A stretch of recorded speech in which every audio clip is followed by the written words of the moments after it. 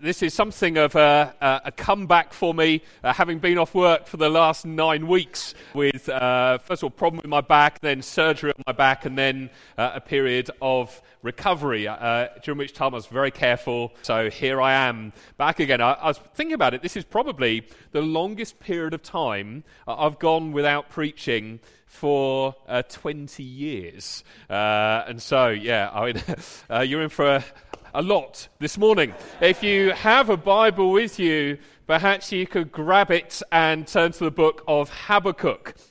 While you're finding it, here's what I want to promise you right up front.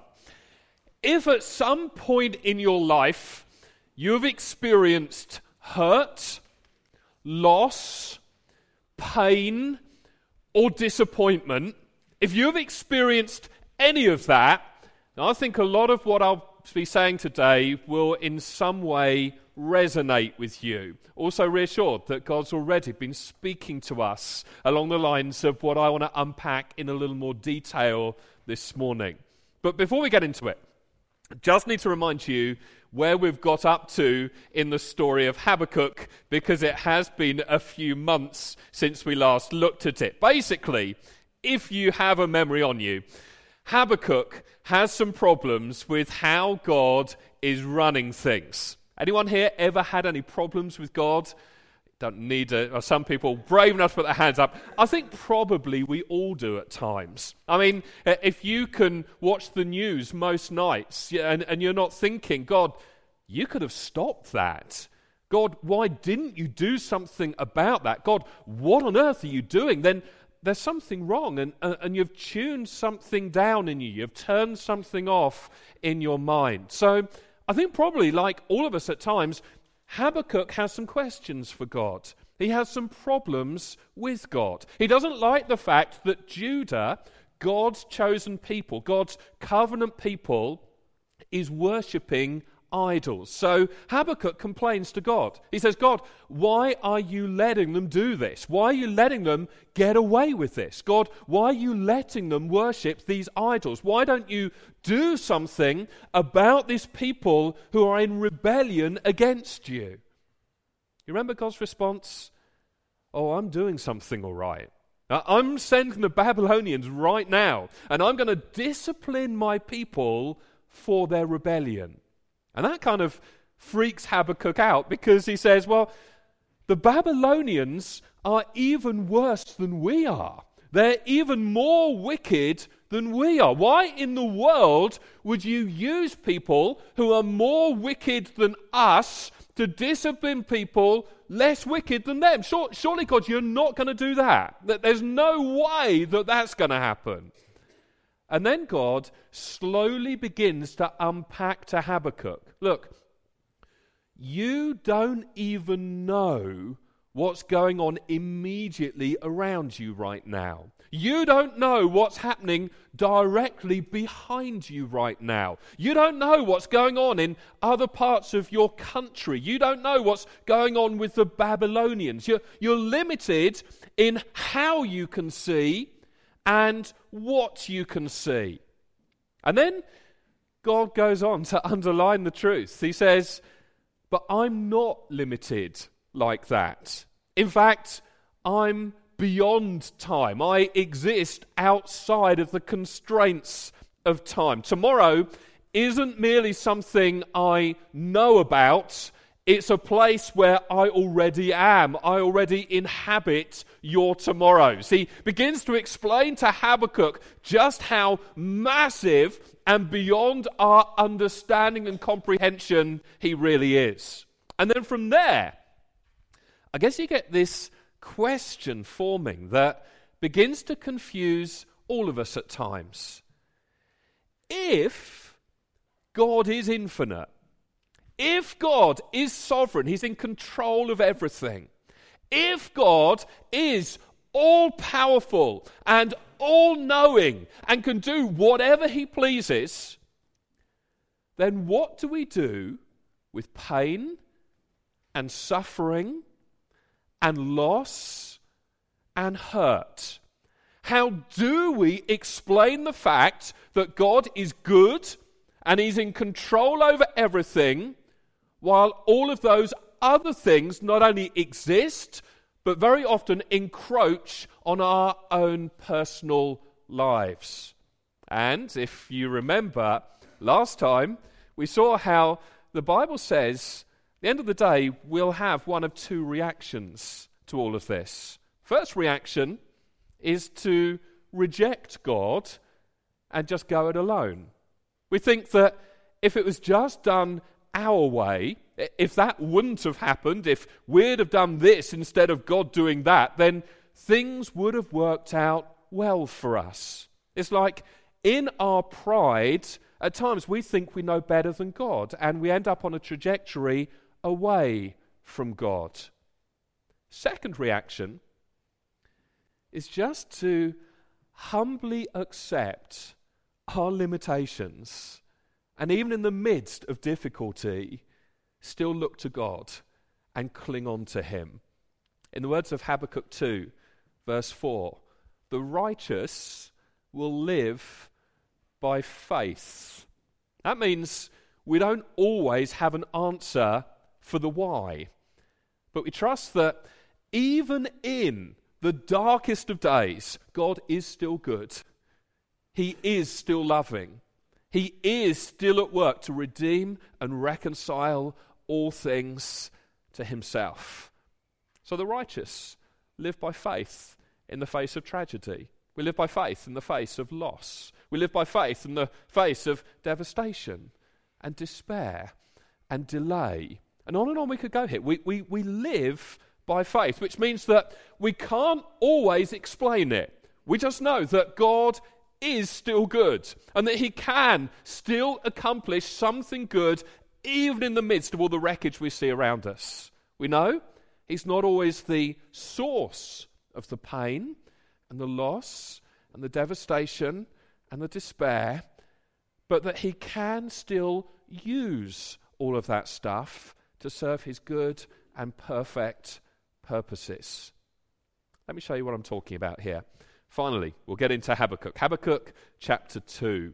Just to explain, up until this point in the book, God has been addressing Habakkuk and the people of Judah. Remember, they're his own special people, his chosen people, his covenant people. He hasn't yet said anything to the Babylonians except that he's going to use their wickedness to in some way discipline his own people. So now he's going to turn his attention to the Babylonians. Starting in the middle of verse 5, this is what he says.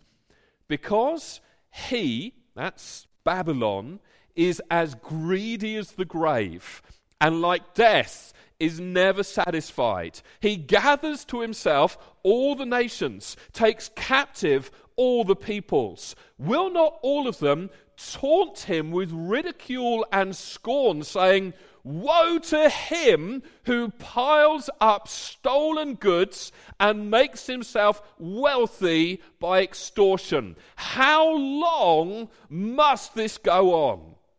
Will not your creditors suddenly arise? Will they not wake up and make you tremble? Then you will become their prey. Because you have plundered many nations, the peoples who are left will now plunder you. For you have shed human blood. You have destroyed lands and cities and everyone in them. Here's what God's doing. He's already said to Judah, his own people, I'm going to discipline you with the Babylonians. And now he's turning his attention to the Babylonians and he's saying, woe to you. So now it's a little different. Now it's not discipline, it's wrath, it's judgment. Now, it's really very, very important that you see the difference here. And we're going to be unpacking this for the rest of this morning. Judah, God's own people, get discipline, but the Babylonians get wrath. Woe to you. Why? Because you've used and abused people. And the remnant of that people who are still here are going to rise up and overthrow you. And the terror that you have inflicted on them, they will now inflict on you. Tell me, we don't see this constantly in human history. Tell me, we don't see people getting fed up with oppressive, violent regimes and deciding to group together and overthrow them. This has happened throughout history, and it's what God says is going to happen to the Babylonians here for their arrogance. Verse 9, woe to him who builds his house by unjust gain, setting his nest on high to escape the clutches of ruin. You have plotted the ruin of many people, shaming your own house and forfeiting your life. The stones of the wall will cry out, and the beams of the woodwork will echo it. In other words, not only have the Babylonians persecuted, beaten up, conquered other people, but now they're living in wealth while others are crushed and hard-pressed. And God is promising here that on the day of woe, on the day of judgment, the very walls they're hiding behind will cry out their guilt. Verse 12, woe to him who builds a city with bloodshed and establishes a town by injustice. Has not the Lord Almighty determined that the people's labor is only fuel for the fire, that the nations exhaust themselves for nothing? For the earth will be filled with the knowledge of the glory of the Lord as the waters cover the sea. Even in the midst of that garden that's overgrown and tangled, there is a shoot coming. Even in the midst of that dark situation, there is a flicker of light. Even beneath the eggshell, there is something coming forth. For the earth will be filled with the knowledge of the glory of the Lord as the waters cover the sea. Woe to him who gives drink to his neighbors, pouring it from the wineskin till they are drunk, so that he can then gaze on their naked bodies. You will be filled with shame instead of glory. Now it's your turn. Drink and let your nakedness be exposed. The cup from the Lord's right hand is coming round to you, and disgrace will cover your glory. Now again, just need to explain some stuff here. This idea of a cup that is referred to in this passage is very much symbolic. It's a picture of the wrath or the judgment of God towards man's rebellion against him. So if you remember, when Jesus is in the Garden of Gethsemane, shortly before his trial and his crucifixion, he prays, Father, let this cup pass from me. He's saying, Father, let your wrath pass from me. Let the judgment that is to be poured out on all flesh and is going to be channeled onto me as I hang on the cross, as I bear your wrath and the punishment and the judgment that is deserved by the world for their sin. Father, if there is any way, let this cup pass from me. And yet Jesus still got to the place of willingly choosing to go through with it. There was no other way. What God says to the Babylonians here is, the cup is certainly coming your way. Although I am using you as an instrument to discipline my people, my wrath will still burn against your rebellion towards me. Let's keep reading, verse 17. The violence you have done to Lebanon will overwhelm you, and your destruction of animals will terrify you. For you have shed human blood, you have destroyed lands and cities and everyone in them. Now again, let's pause for a moment to talk about this, because we live in a very tolerant society. So the idea here that God could have wrath, that God could feel judgment towards sin, doesn't sit well with us. We don't like this kind of a message. We'd rather these parts of the Bible weren't really there. We want to pick and choose the aspects of God's character that we're comfortable with.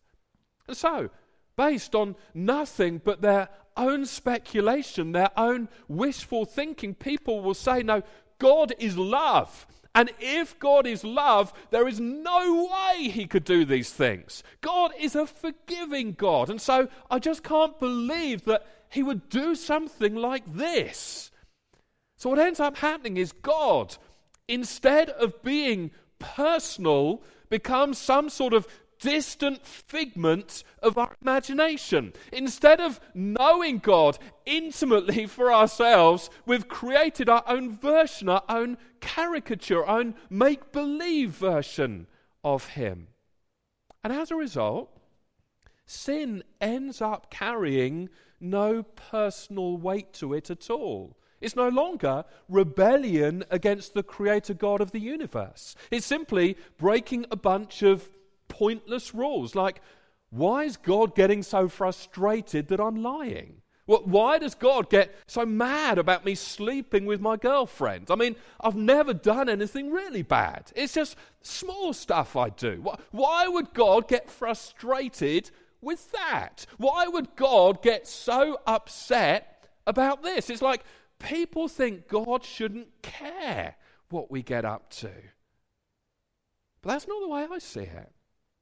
I think if God created us to enjoy relationship with him, then our choosing to run off and ignore him would be like the biggest slap in the face imaginable.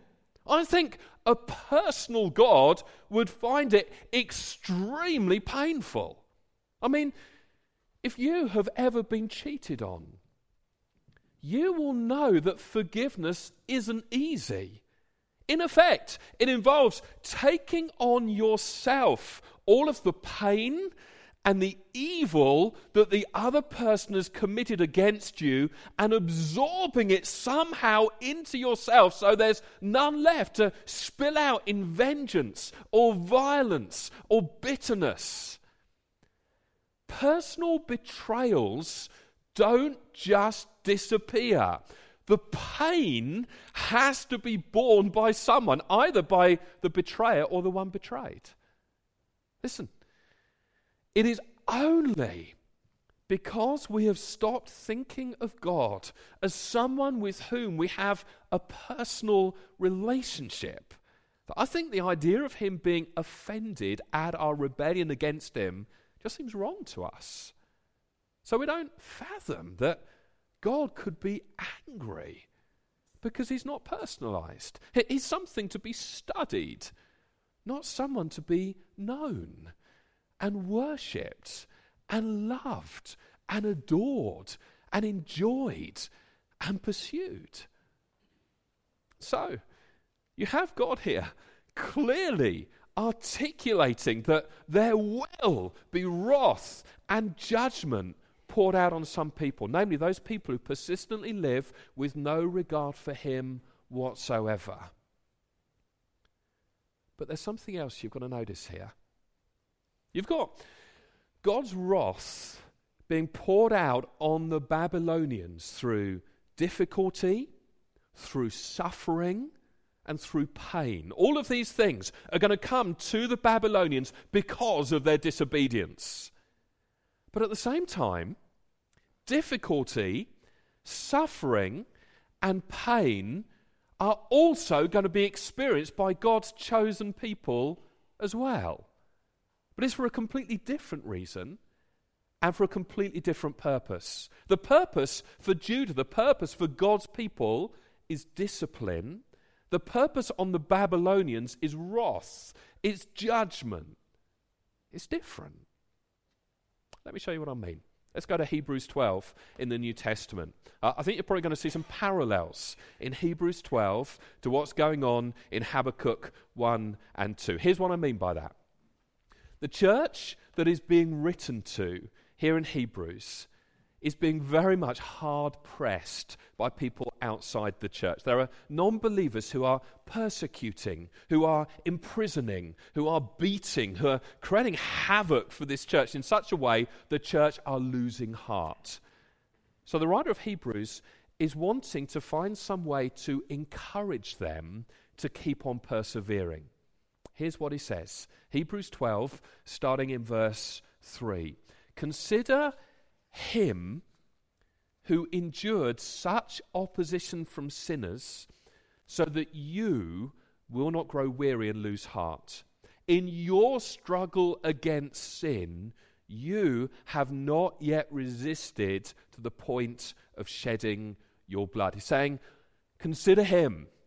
Consider Jesus. Earlier on in the book, the writer has reminded them that Jesus is well able to empathize with them, that anything they're experiencing, anything that they are walking through, Jesus himself experienced or walked through while he was on earth. I'll give you some examples. Earlier on, I spoke to those of you who have been betrayed by someone close to you. It stings, doesn't it? It's painful, isn't it? You know who else was betrayed by those closest to him? Jesus. Remember, as he was wrestling in the Garden of Gethsemane, Father, take this cup from me, facing the anguish, the horror of the cross.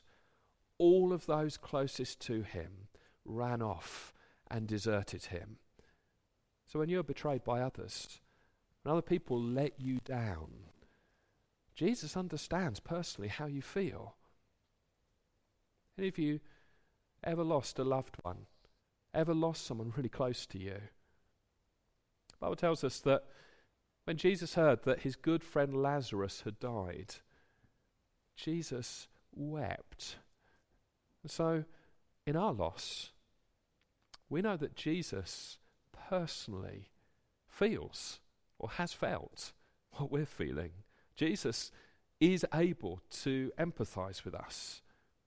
We could go on and on. He was arrested, falsely accused, beaten, ultimately killed. And the writer of Hebrews is going, look to Jesus. Consider Jesus. You are not alone. You haven't been abandoned. Of course, sinners are pressing into you. Didn't Jesus say, if they persecuted him, surely you would be persecuted as well? And we really don't know the half of it. I mean, I feel a bit of a fraud standing here and talking about this in our culture. We're not really persecuted in this culture. No one here, I don't think, has been thrown into prison or beaten or killed for their faith. We're made fun of. That's nothing. I mean, what people think of you is nothing. What God thinks is really the only thing that matters. So look at verse 5. Verse 5 is where it begins to get really interesting. The writer says this, and have you completely forgotten this word of encouragement? This word of encouragement that addresses you as a father addresses his son.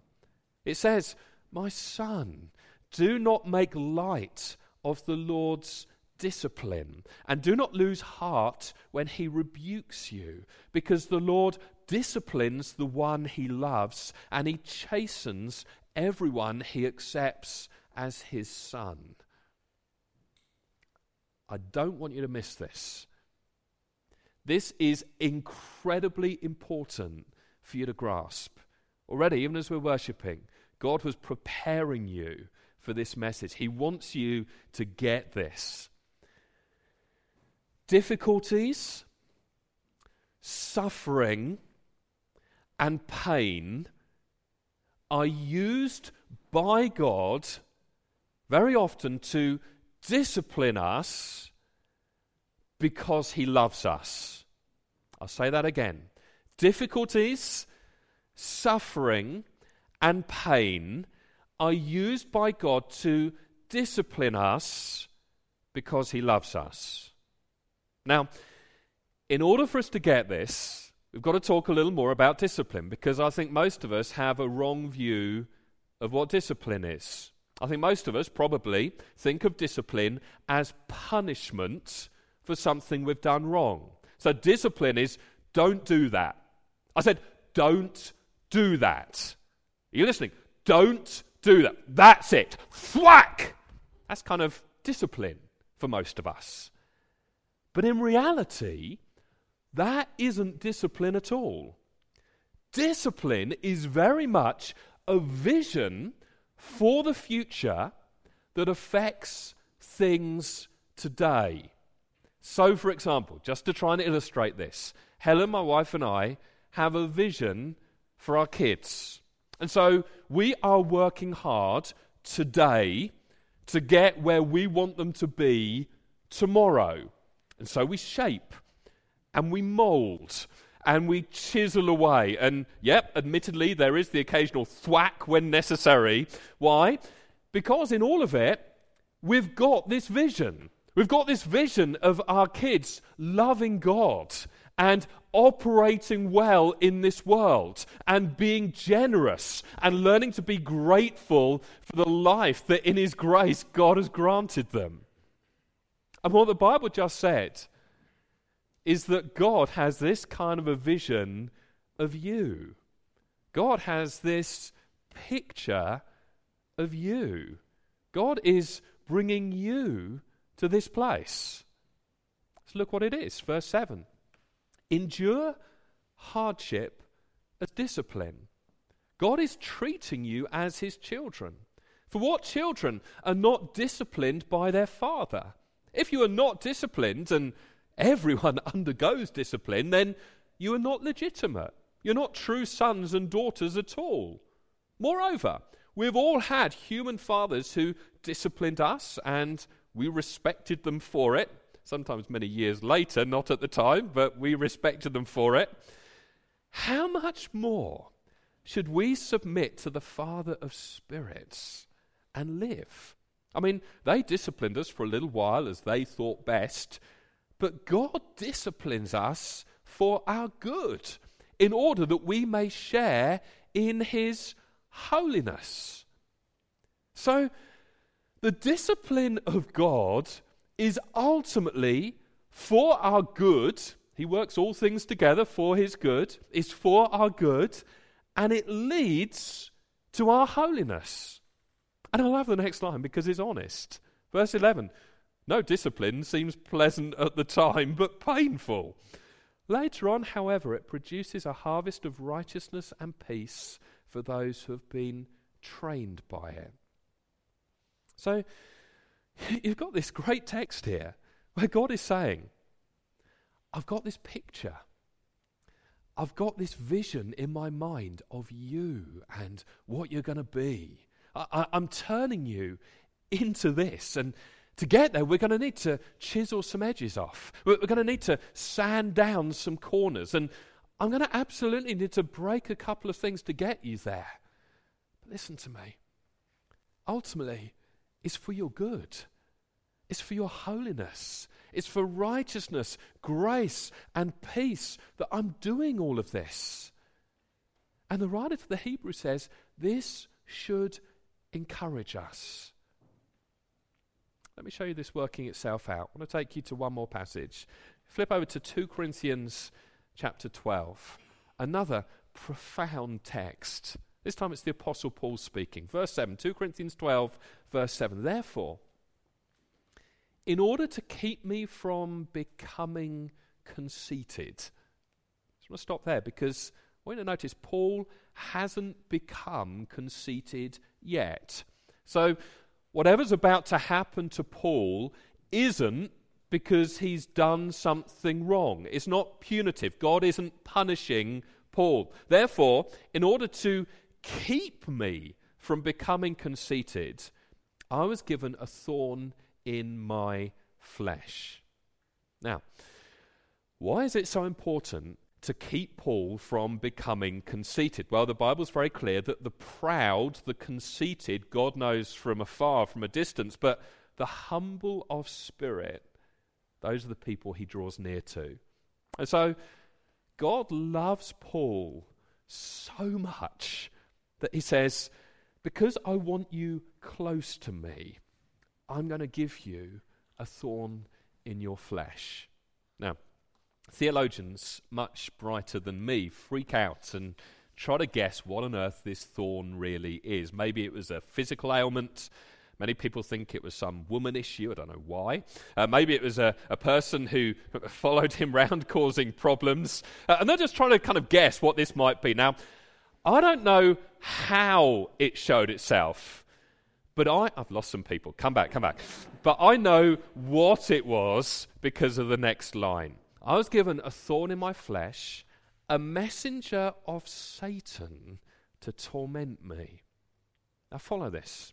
It tells us a lot about the spiritual wars that whether we like it or not, we are all caught up in. It's like the demonic realm is going, we've got to shut Paul down. I mean, look at him. He's casting out demons. He's telling people to get up and walk, and people are getting saved everywhere. But we've got to find some way to stop him. What are we going to do? And so this messenger from Satan, whatever it is sent to torment Paul. But effectively, all it does is increase Paul's love for God. It keeps him humble.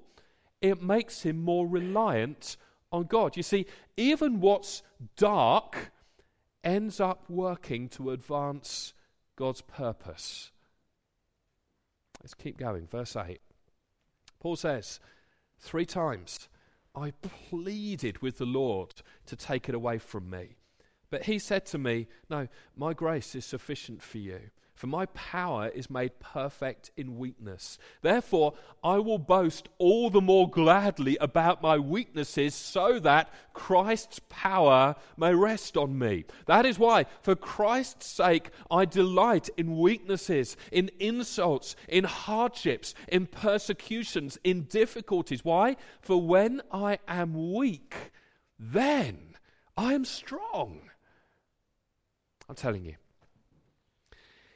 If we could get this, it would change absolutely everything about how we look at life. Because very few people I know who are going through a difficult season are going, thank you for letting me go through this, because it highlights all of my weaknesses and draws me closer to Jesus. Would that I stayed in this place for the rest of my life. Instead, they're like, get me out from under this difficulty. Get me out from under this pain. Get me out from under this stress. Get me out from under this hardship. Get me out from under this calamity. Now please, don't hear me wrong. It is okay to pray for an end to it. I mean, Paul himself pleaded with God here on 3 separate occasions for him to take this problem away. It's okay to pray those prayers, but when there is no end in sight, and that can be the hardest place to be, can't it? Where there is no hope on the horizon, where it feels there is no way out. This will just keep going. When there is no end in sight, Paul comes to the place where he is able to say, no,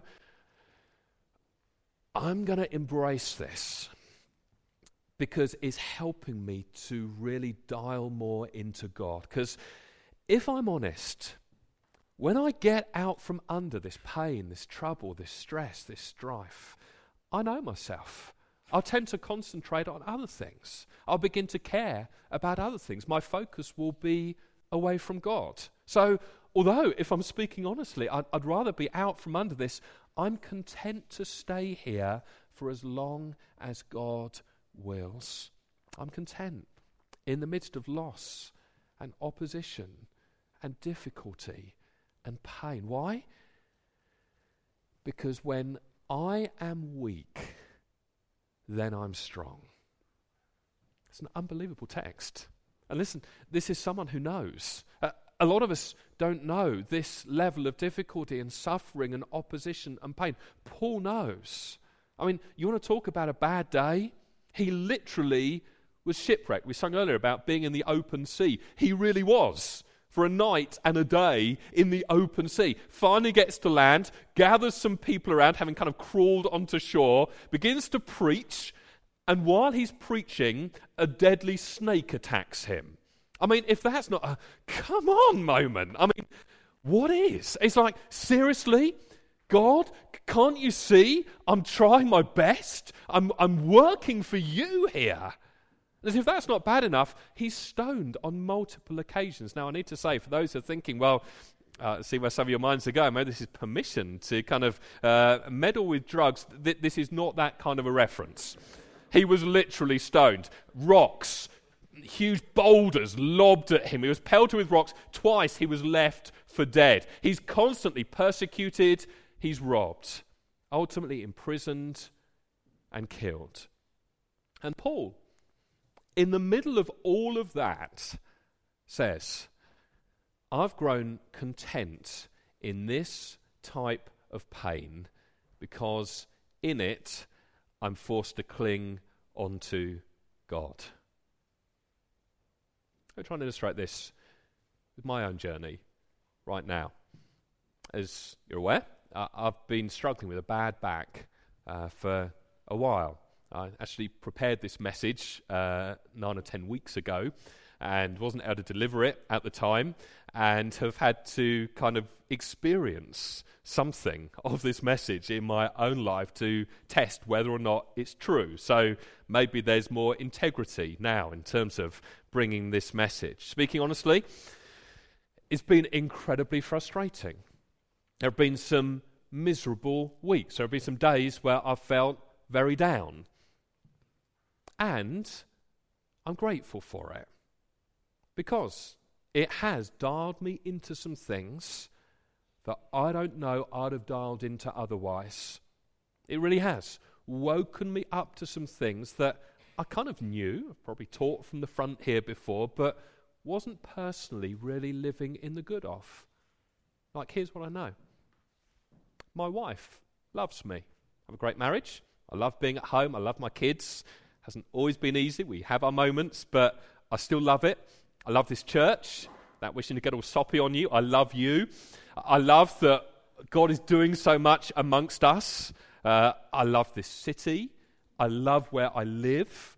I love my life. But here's the thing. When all is said and done, ultimately none of that matters. Because ultimately Helen can't save me. My kids can't save me.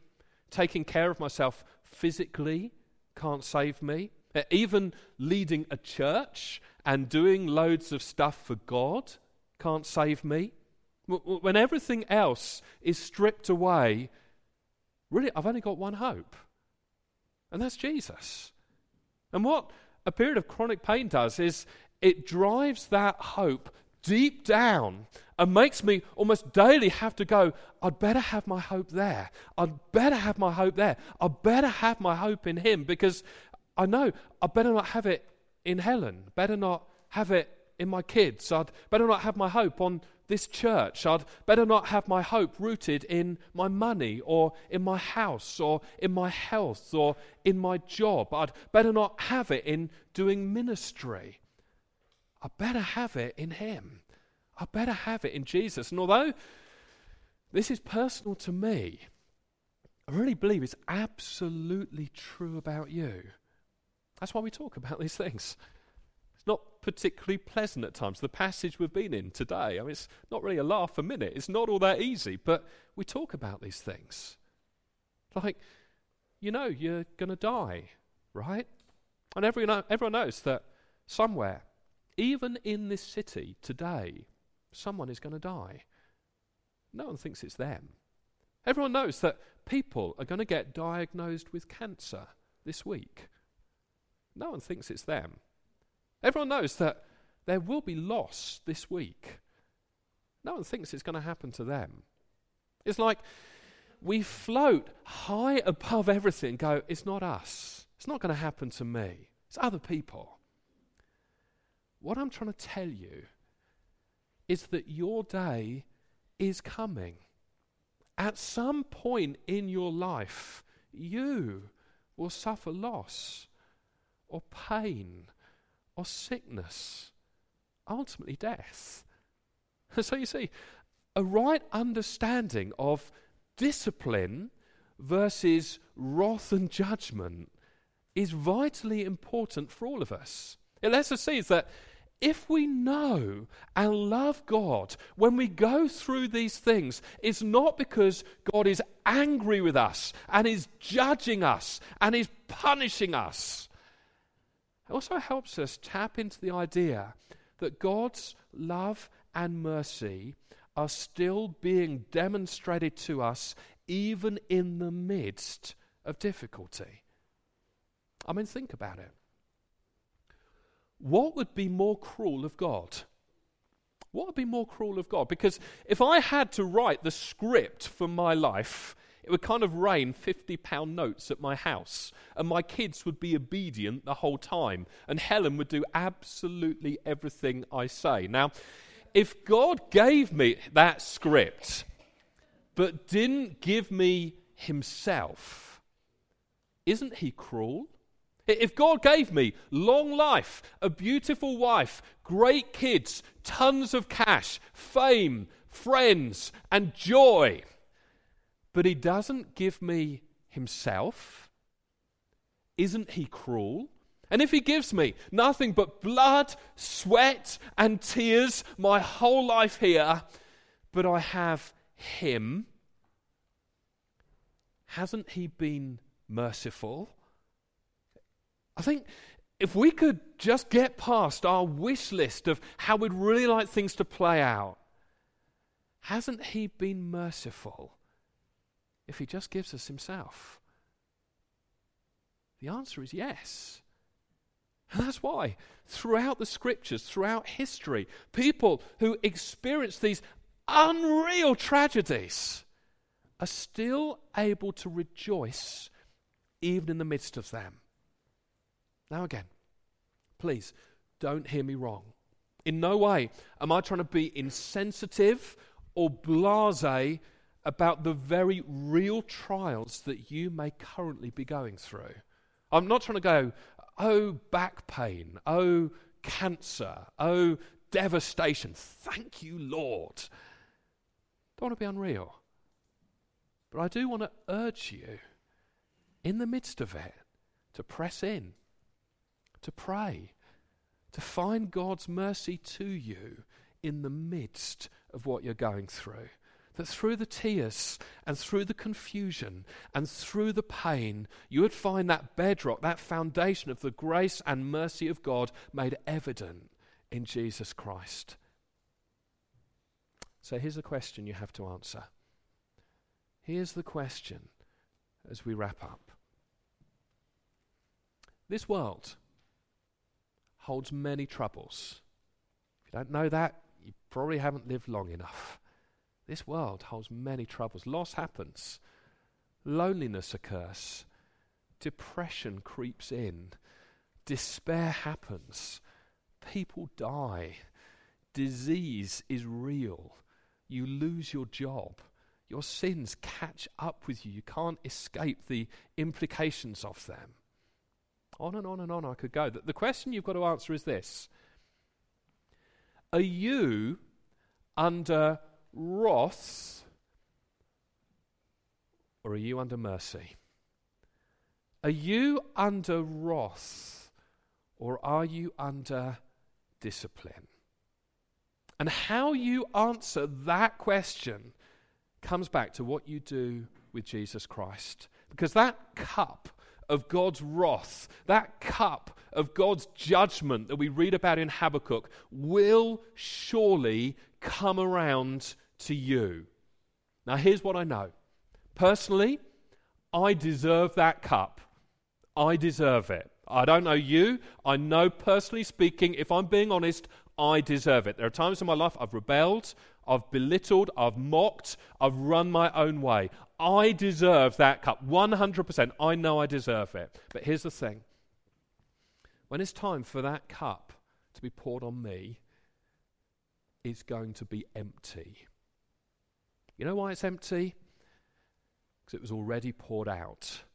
It was poured out on Jesus Christ on the cross. And so when God the Father comes to pour that cup of wrath and judgment on me, he will find it empty. And his Son will be sitting next to him going, no, he's perfect. No, he's spotless. No, he's holy. He's blameless. He's ours. He belongs to us. And not only does Jesus absorb the wrath that God had for me in my rebellion, but then he speaks of my righteousness through himself to the Father. No, he's righteous. He's ours. I have purchased him for you.